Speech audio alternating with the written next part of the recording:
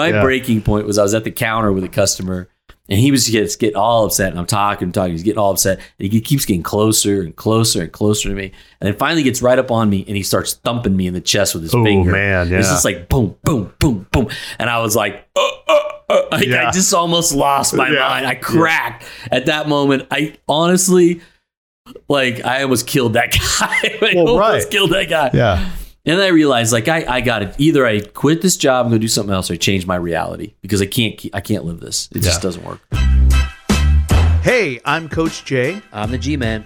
We've built this podcast for the hardworking men and women of the automotive community. Some of you will listen and be entertained. Others will listen and apply. Our purpose is to provide both. Welcome to the Hard Shop Life. All right. Welcome back to Hard Shop Life. My boy, the G-Man. What's up? What's up, G-Man? I'm Coach Jay. Should I go old school? What's up? All right, G-Man. So on this episode, we have a special guest with us, right? Yeah.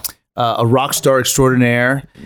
He's pretty much done everything in the dealership world per se in regards to fixed operations. Currently, he is the parts manager, aka everything else. And that's our good buddy Charlie. What's up, everybody? He's like, what's up, guys? That's him. That's Charlie. That's me. So, I don't know, for some reason I want to say Charles in charge. It sounded that's what it is, bro. I'm in charge. It's so funny because when he came on, it almost sounded like me. That's why I said to say, that's Charlie. That's what I like. Well, since you're the one who's wearing his headphones, I'm going to have to go with what you say, because we're not wearing headphones. It's like, some separation. We're on the road here. We're, straight from the beautiful state of Washington. Yeah. So, Charlie, thank you so much for coming on board. And, a lot of people to talk, a lot of people think, oh, cool, we have a parts manager on there. Great. That's good. You must be talking about parts. No. We're not going to talk about parts. No. We're not talking about parts. You don't want to bore everybody. It's fascinating. He said it, G-Man. He said it.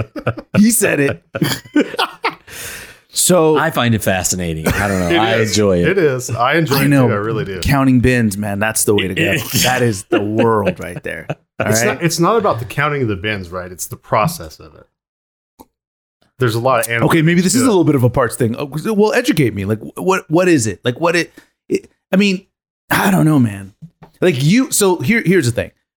Charlie's been a buddy of mine for a while now, right? We have the same kind of jokes. Like G-Man immediately could connect with Charlie as well, because we're just jokesters about stuff. Yeah, we're three regular dudes, right? Yeah, right. That's just what it is. You know what I'm saying? Like, we're just guys, right? And so we talk about things, and one of the things that does fascinate me the most about you, Charlie, is that I don't know, bro. You're not your typical parts manager. You know what I'm saying? Like, you're not that guy. Yeah. You're outgoing. Everybody knows you. You're always, you're just you bring life to it, to an environment, which is fantastic. What's funny is I wasn't always that way either. That's funny. Yeah. Okay. He's I guess. Yeah. I was always the quiet, introverted guy that, hung out in the background and like the sniper, right? You never saw me. It was just execution in the background. That's what it was about. Well, I didn't want to be noticed, though. It's part of it, right? This is the funny part, is that we just finished talking about snipers. Like, where the heck? They just had a 40-minute conversation about snipers. Yeah. Yeah, it's interesting. But yeah, it's true. It's funny because I can relate to that. That's exactly how I felt. Like, for a long time, I just didn't want to stand out. I didn't want to be noticed. Right. It's way better just to blend. Yeah. Blend in I just wanted to make money for the store and just do my thing in the background. Yep. Well, you do a great job. And I think one of the things that we see in you, like, we're here at this store, man. And it's funny, man. Now G-Man, we lean on you a lot lately. We have scoreboards, right? And so I said, who can I go to that could do the scoreboard religiously? Like, who can I count on? Honest Charlie. Oh, dude. Charlie. Right? It's an old speed shop. You've seen it before. Yeah. Honest Charlie speed shop. Yeah. It's freaking Charlie, right? And Charlie every day puts the numbers in, sends a text message out. I mean, Bob on the other side of the country, he's going to listen to this. Oh, great, you're going to call me out. Yeah, I'm calling you out, dude. Like, we're like, where's Bob? What about Bob? He has been on point all week, though. He has done. He's done a good job. He's been on point all week. Remember, he's 3 hours ahead of you. I know. He should be on point way before I am. Putting them on in at noon. My phone should be going off at 3 a.m. Yeah, exactly. That, Yeah. You should wake up to his numbers. Right. He should be waiting for yours. Yeah. Exactly. Yeah. So sorry, Bob, but we're going to call you out. That's the point. Roasted. The point. We're going to have to get on a plane, fly out there, and shake you up a little bit. Right. Well, I'm doing that in a couple weeks. Yeah, you gotta come down. So Charlie, let's talk about you, man, because tell me a little bit about you and your story in regards to this business. Like, where did it start? Where did it start? Yeah.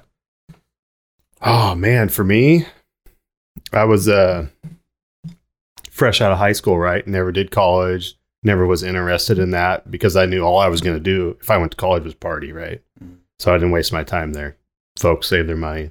I spent a bunch of their money on racing. Fresh out of high school, I was just looking for a job, right? Knew a guy at the store. He's like, man, come on down. We need a shipper receiver, right? So it's like, all right, that sounds good. I'll do that for a little bit, right? So I go in there and I want to say it was like November.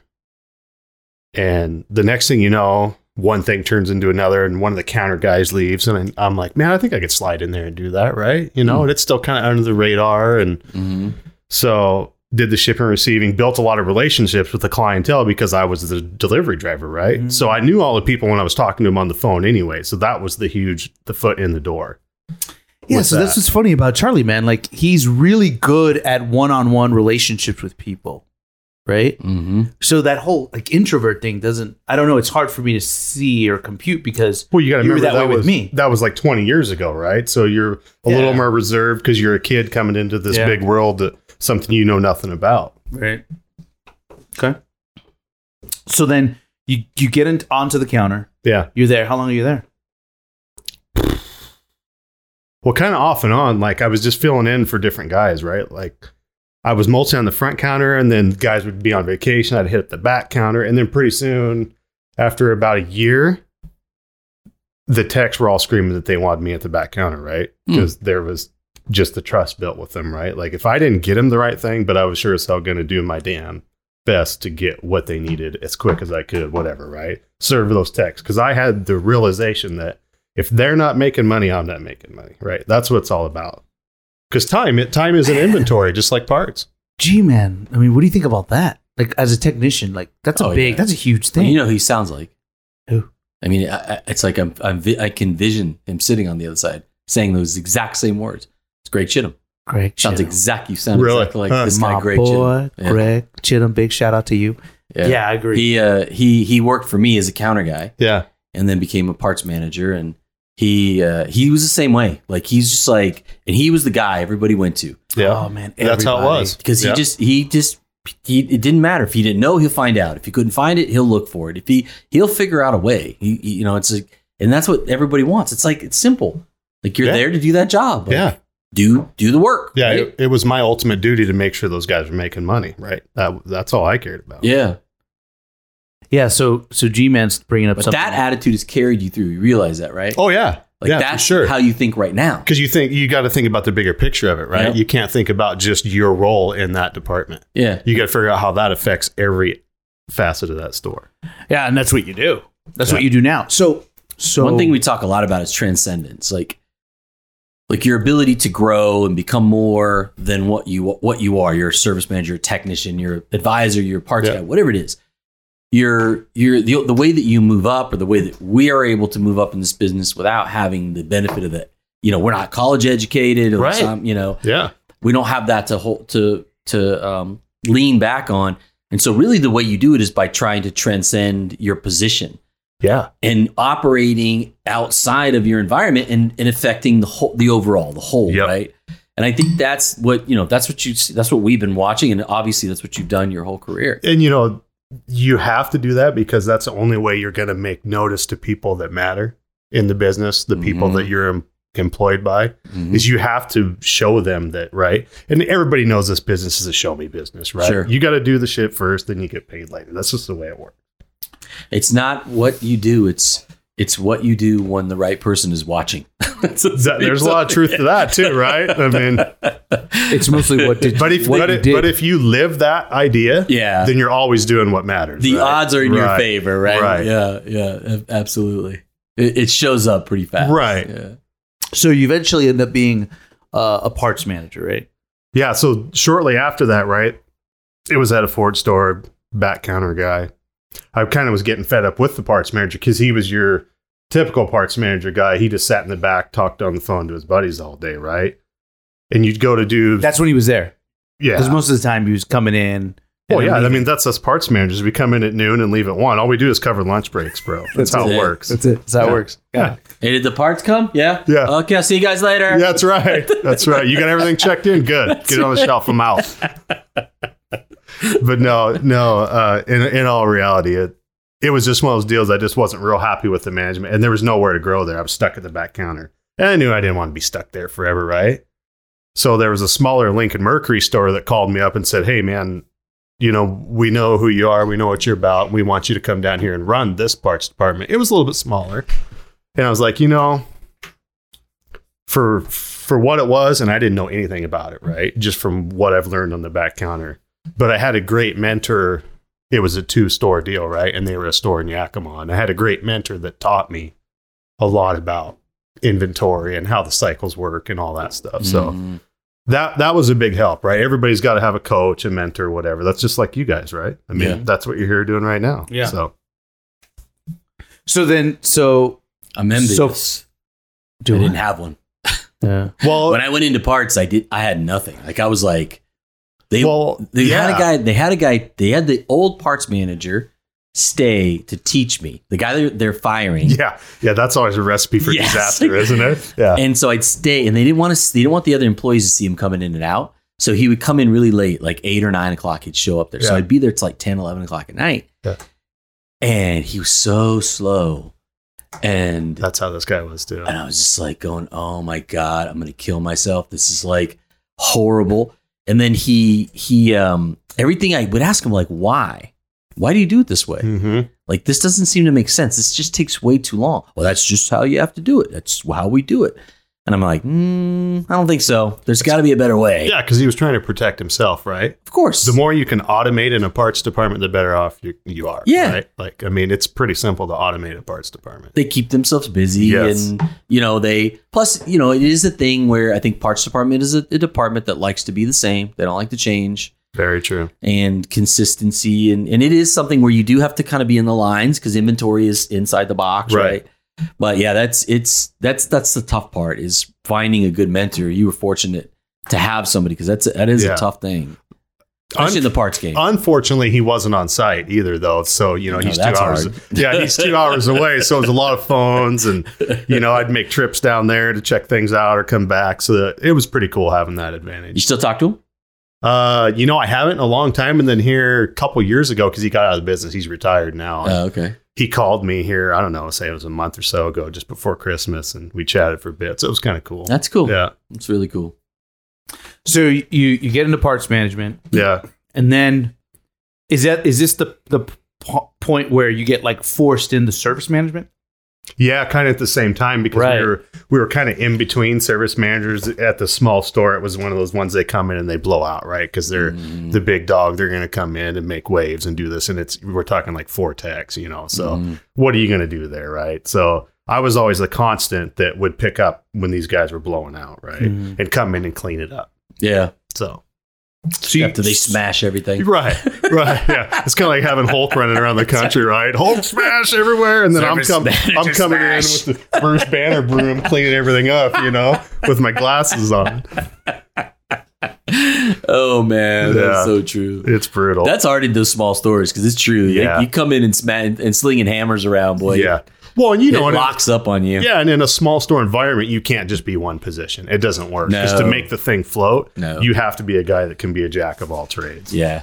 Yeah, a lot of those hired guns are feet on the desk guys. Mm-hmm. So, all right. So now you are this role of a service manager, and not necessarily, really. It was just kind of back and forth. Back and forth. Yeah. So which one did you enjoy more, and why?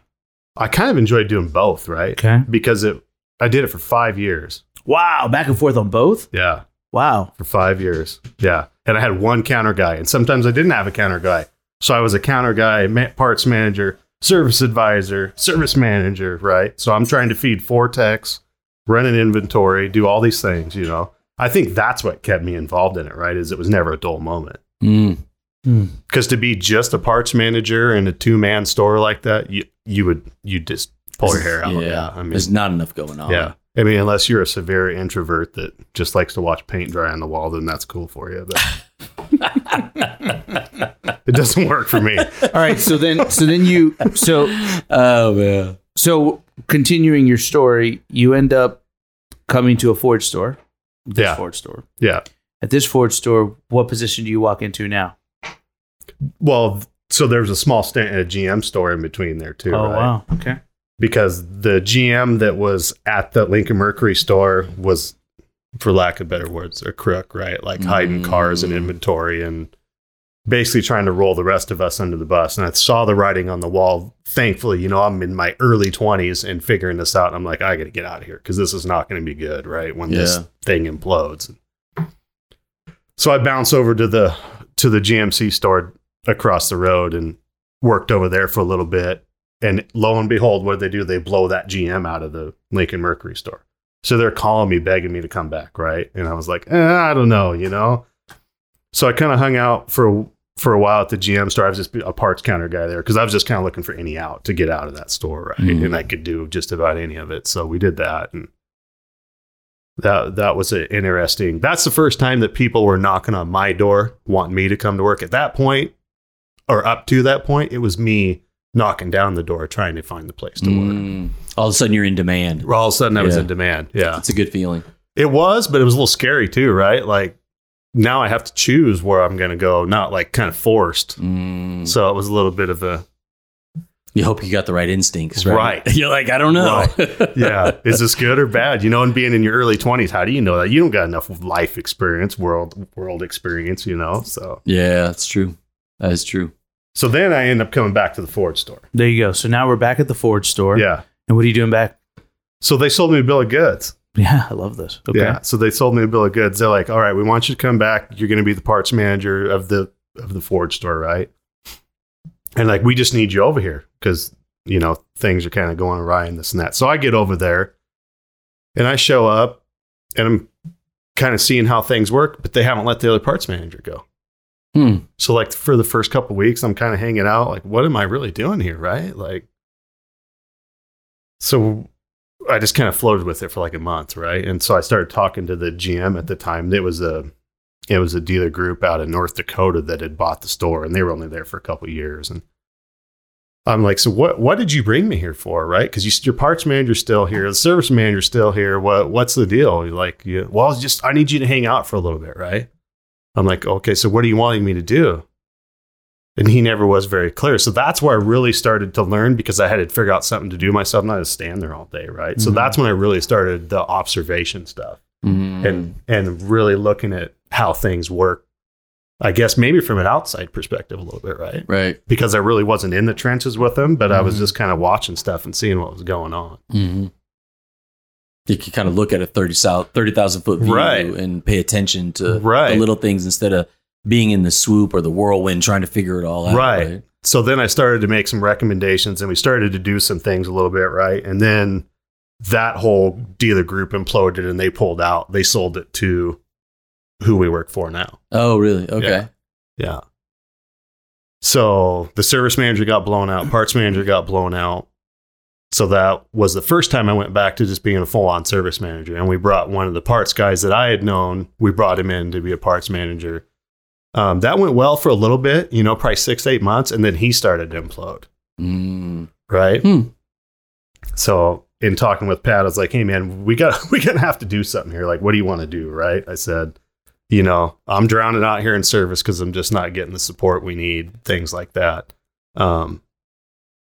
And this guy in parts is blown out. So what do you want to do? You know, where do you want me to go? He's like, well, where do you think you can be most effective? I was like, I know I can be most effective in parts. Did I really want to go there? Not necessarily, because I really kind of liked doing all of it, right? Kind of like now. Right. But he was blowing out, so I just, hey, I'm there for the store. I'm gonna jump in there, get that thing turned around. In a couple months, we had it turned around, and things were so out of control. Obsolescence was through the roof. The turn rate sucked. All the usual stuff. So It quickly gets out of control. oh yeah, It bowls over you. Yeah. You underestimate, even in a small parts department, yeah. how quickly your numbers will start to get out of whack. Yeah. It happens fast. When I first came to that store, they had an $800,000 inventory. Oh, $800,000. $800,000 inventory in a small. And what were you guys selling? $200,000? Oh, not even that. Oh my Probably God. $1.25, $1.50. 800,000. Yeah. Jeez. You had like 600,000 in obsolescence. Yeah, basically. Excess basically. stock. So the parts manager that was there before me, he was the classic order one or sell one, order 10 guy, right? So he'd sell one and order 10. Oh my God. Yeah. So the shelves are just bursting at the seams everywhere. Oops, sorry. Yeah. It was a nightmare. That is a nightmare. Yeah, that's the worst I've ever seen. I mean, I thought that we just finished up at one working with a guy, wrapped up last year, cleaning that all the obsolescence out. I thought that was the worst. But hearing 800,000, I would have a heart attack. Yeah. I probably wouldn't take the gig. It'd be too hard. Yeah. I think that was the challenge that motivated me to do it, right? Yeah. It's like, can I clean this up? I figured even if I cut it in half, the worst case scenario, it was a milestone, right? Man. Yeah. So by the time I'm trying to think, a year later, we had it, maybe 2 years later. I can't remember how long, but we had it down to like 300, Yeah. 400, something like that. It was floating around there, just depending on. Yeah. That sounds about right. I mean, you could probably get away with 4. 4 is a 60 base supply. But 45 is generally, but 60 still acceptable, Yeah. Yeah, it was crazy. It was kind of like one of those, how do you eat an elephant, right? One bite at a time. Yeah. But that's the thing, right? Isn't it like, I mean, I think sometimes we overcomplicate it. Like with this parts department I was just talking about that we just took on as a client last year. It's he's just drowning and but won't make a move. Like won't make a move in a positive direction. It's like he's just standing while the water's filling up around him, but won't take. And all he's got to do is walk out of the bathtub. Well, right. He's waiting for somebody to throw him the line. Right? Yes. Yeah. And you just got to walk. It's like, just take one step and then take another step. And it's like, once you decide, you're like, okay, I got 800. I want 300. Like, okay, so now what do I do? What's the worst? Let me work on that. Then what's the next worst? Let me work on that. And if you do it, and such shit's going to pop up you hadn't thought about. Oh, yeah. Right? You're going to have the unknown. Yeah. You fix that. Because really, and honestly, there was probably closer to 1 million with all the stuff that wasn't even inventoried. Oh. Like 20 years of dust on it. Because it was a 2-level department, right? Yeah. It was. I had a parts department like that a couple years ago that was $700,000. It was, most of it was active. It wasn't a lot of obsolescence, but the one thing I did find was a lot of stuff that wasn't in inventory that was up in this parking garage in the back corner, just covered in inches and inches of dust. Well, let me put this in a reference for you, right? So that was like 2005. Okay, they had Ford Courier sheet metal in the corner upstairs still. All right, from the 70s, the little Ford Courier pickups. Yeah. That's crazy. Right? So we counted. So 35 years later, there's still sheet metal for these things hanging out. That's the record, bro. That's the record. So we counted that inventory. When I was talking about, we found a part from 2004.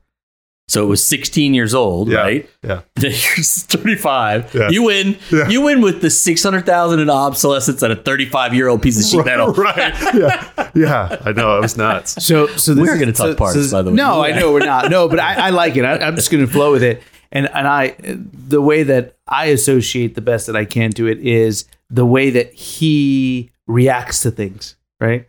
So he picks up this part in this, parts department, and he goes, "This is from 2004." Yeah. I said, "Okay." Yeah. He goes, "This has been counted 16 times." Yeah. And I'm like, "Okay." He goes, "No, bro, you don't understand. Yeah. 16 times. Like, somebody's touched it 16 times. Am I turning white? Because I just I'm like, what? He goes, "Bro, that's just unimaginable." Well, just remember the last time you guys were here, you guys were giving me crap about some tires I had up there that were all right. Dude. Right? Yeah. So, no, I get We it. found you had a demon. You had a little skeleton. Yeah, we found what it. was it, 2012 tire? Yeah. We got a 2012 tire up there. Yeah. That's true. Yeah. That's true. Yeah. All right, See, so that's just it. You can't be afraid to admit that nobody's perfect. No, of course not. Yeah, everybody's got something. You know what? And that's what I think differentiates some extraordinary people, man. Like when you own it, right? Yeah. You know, there's people out there. That's why I love working here with you guys. Like, you know, JK just sometimes, you know, he just says, listen, I just don't know. Yeah. That's why you're here. Do you know how many people in our industry would never even have the courage to ever say that ever, because they've been brought up under the, you know, act as if, fake it till you make it, whatever. Don't ever admit to your fault. Well, yeah. Bullshit. Well, because you got to know. You got to know. Exactly. Well, that's the way this business is perceived, right? Like you can't let anybody see your weakness. Yeah, right. Right. It's the toughest of the tough. Because somebody will steal your job.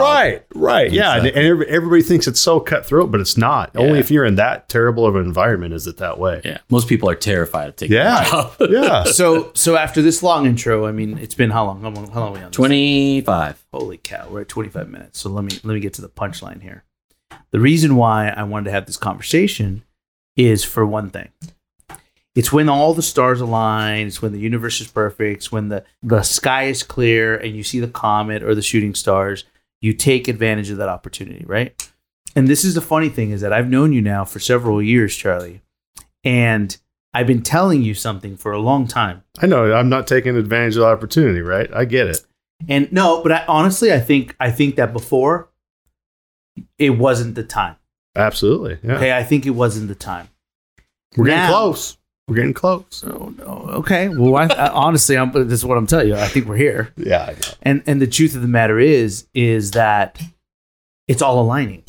And I feel like it's one of those things which I'm okay with. I'm okay with, because if I want to talk about my ego or about me, fine. But having the G-Man attached to me, he's like my wife, I'm his husband, whatever it is. Whatever he's saying it. But you ever had that situation where one person says something and they've been saying it and saying it and saying it? That's you. Right? That's me. Right. And then that other person comes in and goes, well, you know. And then G-Man comes in and talks And to me it's for like, 20 minutes today. Yeah. Well, you know, you made me think about stuff. And you know, I understand. But the truth of the matter is, man, I still love you, bro. I know I love you too. But you're that guy. Like, we're over here going, who can do this? Who can do this? Who can do this? And in this, and I'm pointing at And the I know G-Man. the whole time in the back of my head I can do it. Yeah, I'm That's pointing, right. But I'm it's just, pointing at the G-Man, and I'm like, oh, and the G-Man's going, you know what? And I'm like, what? And he goes, you know, we've been missing it this whole time. It's right in front of us. It's Charlie. And I'm like, all right, I'm gonna sit back down. yeah. You know, and the truth of the matter is it's you, man. It's always been you. It's always been you. You know what I'm saying? I get it. Yeah. And but I also, without a shadow of a doubt, know you can do it, but I understand you. And let me tell you why. Why I resonate with this guy, G-Man, I'm going to tell you. I was a service manager at the Honda store, right? Fairly okay. And then I got pulled in to go to a Chrysler store to be a service director there. And I brought a team and I did this thing and I was doing good. And just like you, it's funny and really ironic that you're telling the story.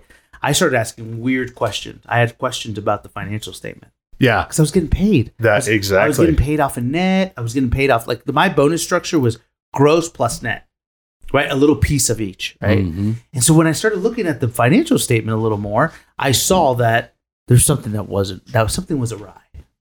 So I went to go ask. Yeah. And I said, A lot of times people don't like when you ask questions about the financial statement, right? No. Yeah.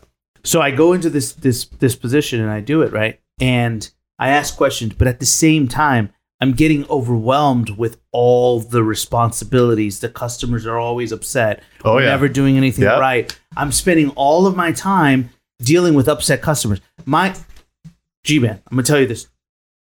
There were Dodge Nitros ordered with no AC in Georgia. Yeah. Okay?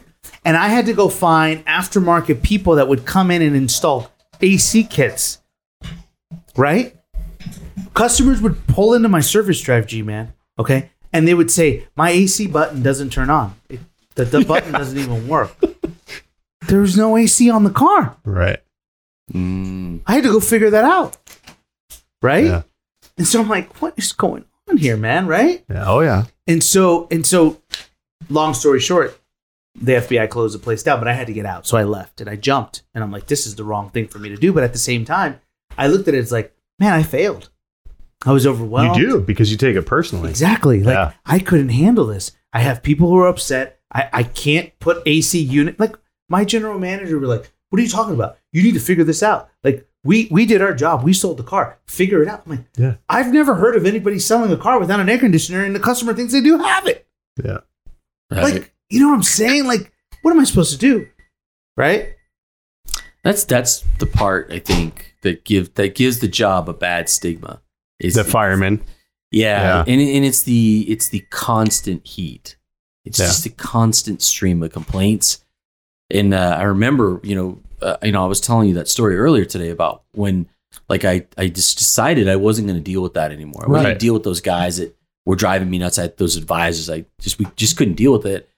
And the one thing I didn't realize is because I to be honest with you, because I was weak, right? Oh yeah. I was weak. Yep. And I was putting up with it. And then they were creating heat and then passing it to me. Yeah. Because why do you care about the heat if you don't have to deal with it? Exactly. And so they was just a pass through. Yeah. And I was just drowning, and I hated my life. I hated that job.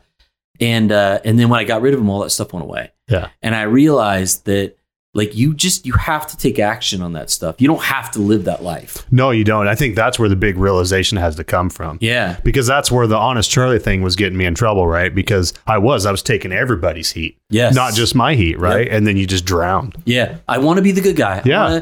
I didn't even know my place at that time. They didn't even have a position. I had to learn what that position was. Right. And so I didn't know. So I'm just like, yeah, give me something to do. Yeah. And I'm just looking for, and so I'd take everybody's heat, and they just ran right over the top of me. Mm-hmm. And I just was getting beat up. And meanwhile, they're over there laughing and going partying, leaving early. And Yeah. I'm like,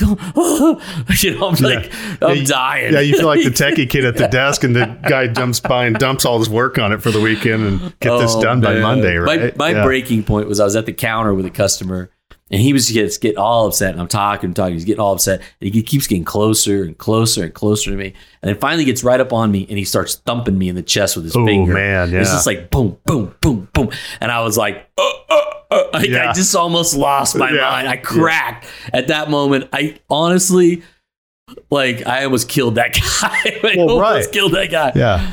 And then I realized, like, I got it. Either I quit this job and go do something else, or I change my reality, because I can't live this. It just doesn't work. So I felt like a failure. I was too stressed out. I jumped in the middle of your story. It was dry. No, it's fine. It's fine. I like it. It's fine. I'm in the middle of this whole thing, and I leave. And I felt like a failure the whole time, because I felt like, wow, if this is the role of this service manager, service director, I don't know if I can handle it. Like, I don't know if I can do this, right? Right. And so move forward. Like, I go back to the Honda store. They call me back. I was at BMW store as a supervisor. 2008 hits. Right. You go back to what you know and what you can do without fail and make money, right? And what I'm all right with. Yep. And so what I do is I'm at a BMW store, and 2008 hits. I'm working for a public company that owns all these stores, right? And they right off the bat, they do a 45% pay cut on the advisors across the board. So I'm like, dude, what the heck am I doing? 45% off. Like, yeah, half my income. Yeah, it's gone. So I'm like, no, I don't know if I like this. And simultaneously, I get recruited to go back to the Honda store I was at to be a service manager. But in this time, I have full support. Like, I have, I thought I did. I had full support, right? So I go back in there, and then the pressure comes again. What are these advisors doing? What is this? What is that? Right? And so I'm over here going, dude, maybe I'm not fit for management. Right? No, I think you're just taking it too personal again, right? Probably. Yeah. I probably was, right? Like, it's me. Like, how can I get these people motivated? What do I need to do? And the truth of the matter is the person who was believing me was my mentor, but he was a fixed ops director in charge of, like, everything, right? And I still had a service director who was in charge of me, right? So the whole time I hear back, like, I'll never forget, he used to come and tell me, right? He's like, hey, David wants to know what you're doing. Hey, David wants to know what you're doing. What are you doing? What are you doing? What are you doing? And at that time, him and I were close bond at being against the fixed ops director, going, that guy's crazy. All he wants us to do, like, he doesn't know that we're working so hard, right?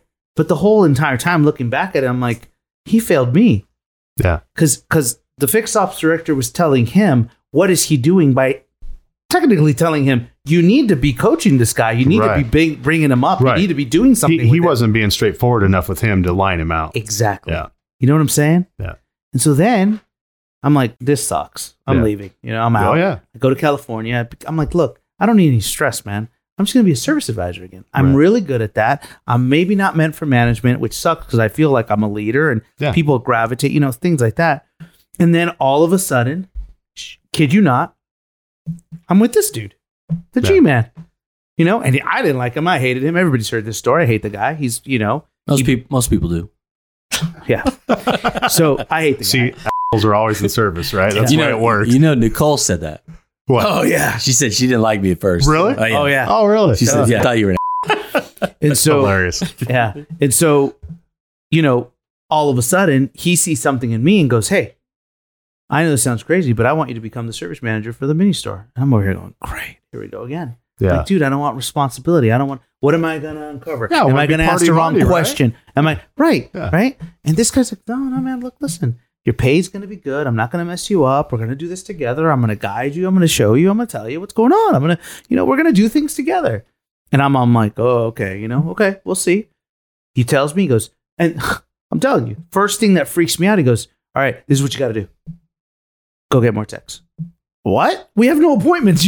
I'm like, I'm definitely with the wrong guy. I don't know what the hell he's thinking. You got to build the infrastructure before you can execute, right? And so he goes, go get techs, and I'm going to help you. This is what we're going to do. This is how you're going to do it. This is, you know, and he started mentoring me, right? Yeah.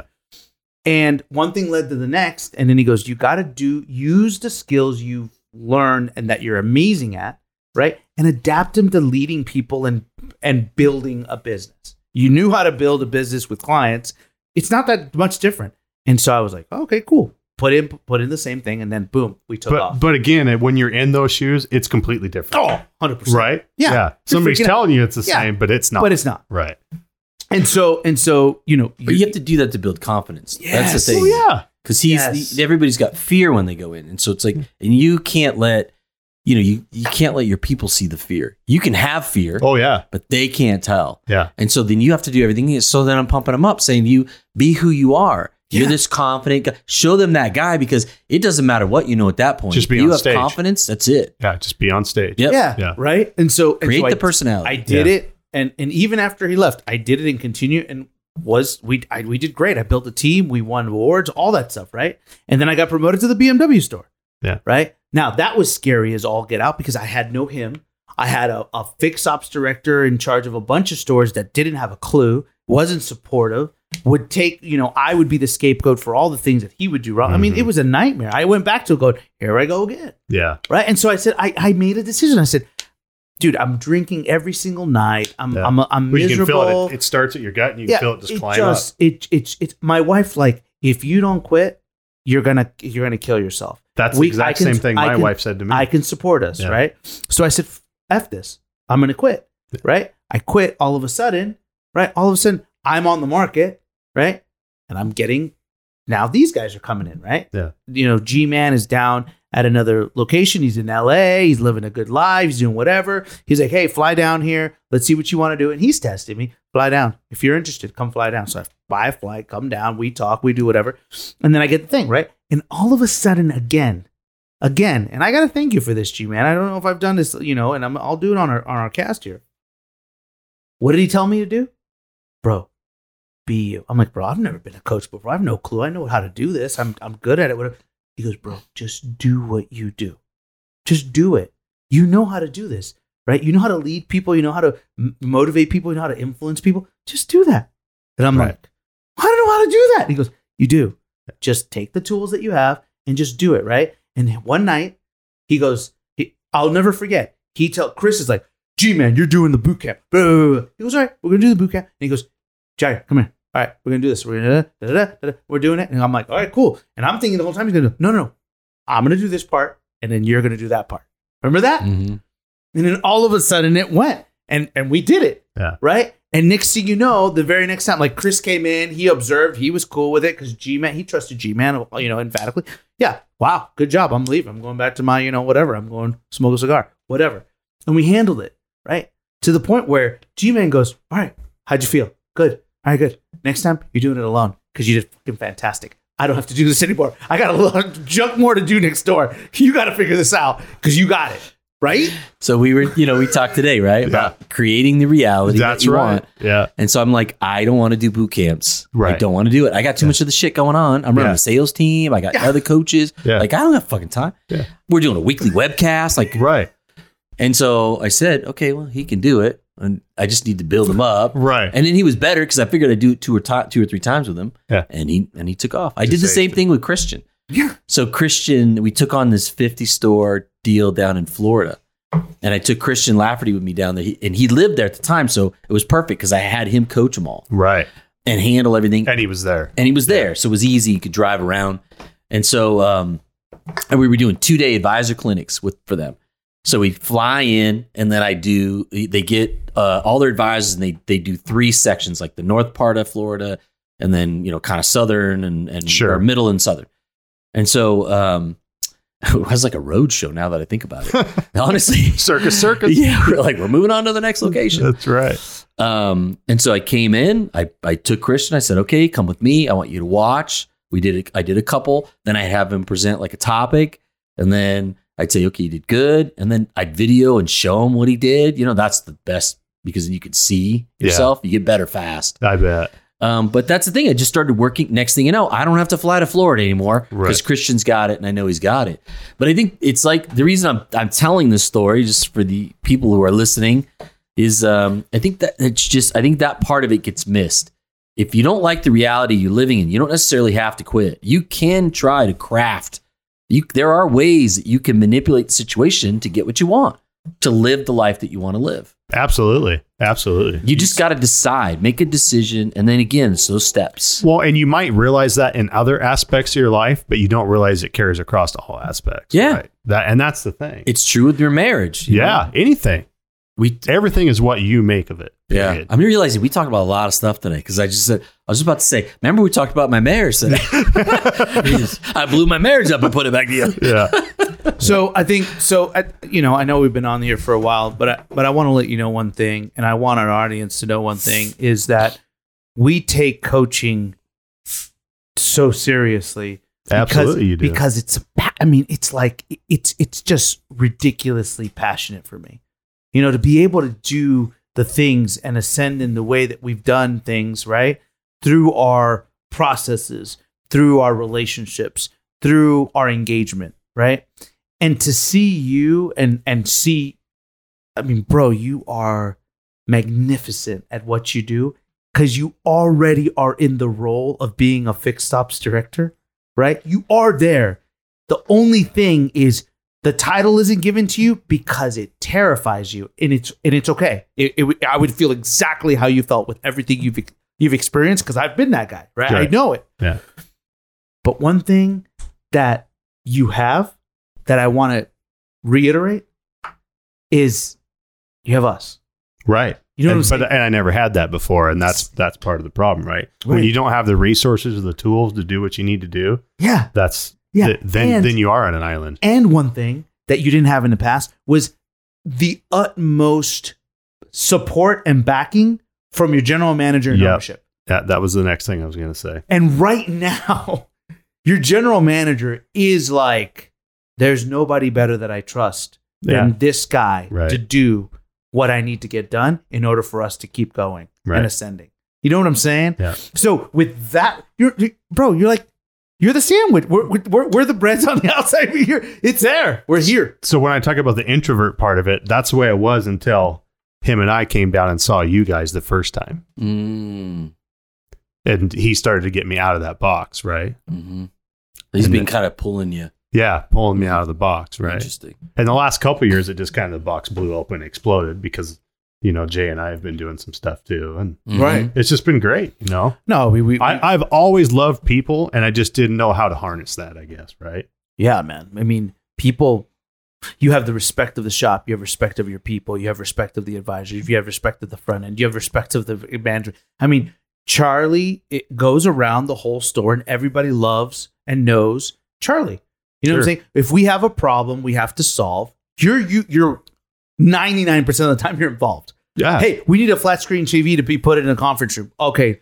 And you're like, bro, I get it. No problem. And boom, it's done. I need this. We need to do that. It's like you have a constant involvement in wanting to help and solve issues for people, for the organization to get better. Yeah. You know what I'm saying? Yeah. Like, this guy really cares. So, because if I help all those people succeed, then what does that ultimately do for me? It just makes me succeed. exactly. That's all there is to it. It's Exactly. simple as that. So what do we need to do, say, and encourage, right, to help you to that next step, to see if, you know what, I know you've done this a couple of times, right? It's like being rejected, right? Oh, you go yeah. up to a girl and like, hey, I'm going to use this line, and you just like, bro, I've been rejected 4 times. Like, I don't want to do it anymore. Yeah, but I had a good buddy growing up. He had a perfect saying for that scenario. He goes, in a sea of no's, there's always an occasional yes. That's right. Right? There's always an occasional yes. So, and guess what? So you just got to look for that yes. The one random That's yes. right. Yeah, just wait for shuffle that through the one. nose. That's right. Get them gone. Get on to the yes. G-Man. Fast you can get through How, the That's how- right. How ironic is it that in a sea of Charlie's no's, can we get a yes? Yeah. I teed you up for that one, didn't I? You did. I set that way You up. did. 2 years so, of no's. And so here's the thing. I'm not asking for an answer I know. because I want to leave it this is a cliffhanger Yeah, for we're our the clients. cliffhanger, right? For the audience, it's going to be a cliffhanger. Like, what does Charlie decide? Yeah. Tune in next week. Tune in next week Yeah. on Hard Shop Live. Yeah. That's right. Yeah. Charlie takes it or breaks it. There you go. There you go. Charlie, thank you so much for being with us, Hey, buddy. thank you Yeah. guys. I This is appreciate it. It was freaking fun. awesome. We had a Yeah. good time. We'll have to do it G-Man, again. like literally, G-Man is one step out the door. You got to go catch a flight. Yeah. And he's like, what? You want to do a podcast? I'm like, yeah, bro, let's do it. He's like, all right, let's do it. Let's do Yeah. it. I gotta drive to Seattle, Yeah. then get on a Dude, plane. Yeah, 3-hour drive to Seattle, then get on a plane. G-Man, thank you, bro. Yeah, thank you sure, for man. supporting me. Absolutely. Thank you for supporting us. I thought this was a great opportunity No, to it's have great. some Great conversation. Exactly. Charlie, I'm telling you, man, your future is unbelievable. And thank you for giving us the opportunity to help you with that. I we wanna appreciate help the others. opportunity, and I thank you guys. Well, I hope so, man. Let people, seriously. Yeah. We only have 35 And if anybody out people there that listening to this is ever in doubt, don't be in doubt. Just That's ask right. the questions. Just ask the questions. Yeah, and don't be afraid to reach out for help too. Yeah. I think that's another thing. Like I suffered a lot, and I didn't need Well, to. you didn't want to show your weakness, I right? didn't want to show. You my don't want to know weakness. that you They didn't gave know. me the chance. Yeah. So So you don't have to do that. I think one of the big lessons from this conversation is, reach out, have a mentor, find somebody, and don't let fear define you. Yeah. I am always, Coach Jay, always ready to be a mentor to anybody. It's been given. I've been blessed with it. So I just want to keep giving. And they're giving good and at giving. So Yeah. thank you. All right, man. We're See you outta next here. time. Hasta la pasta. See ya.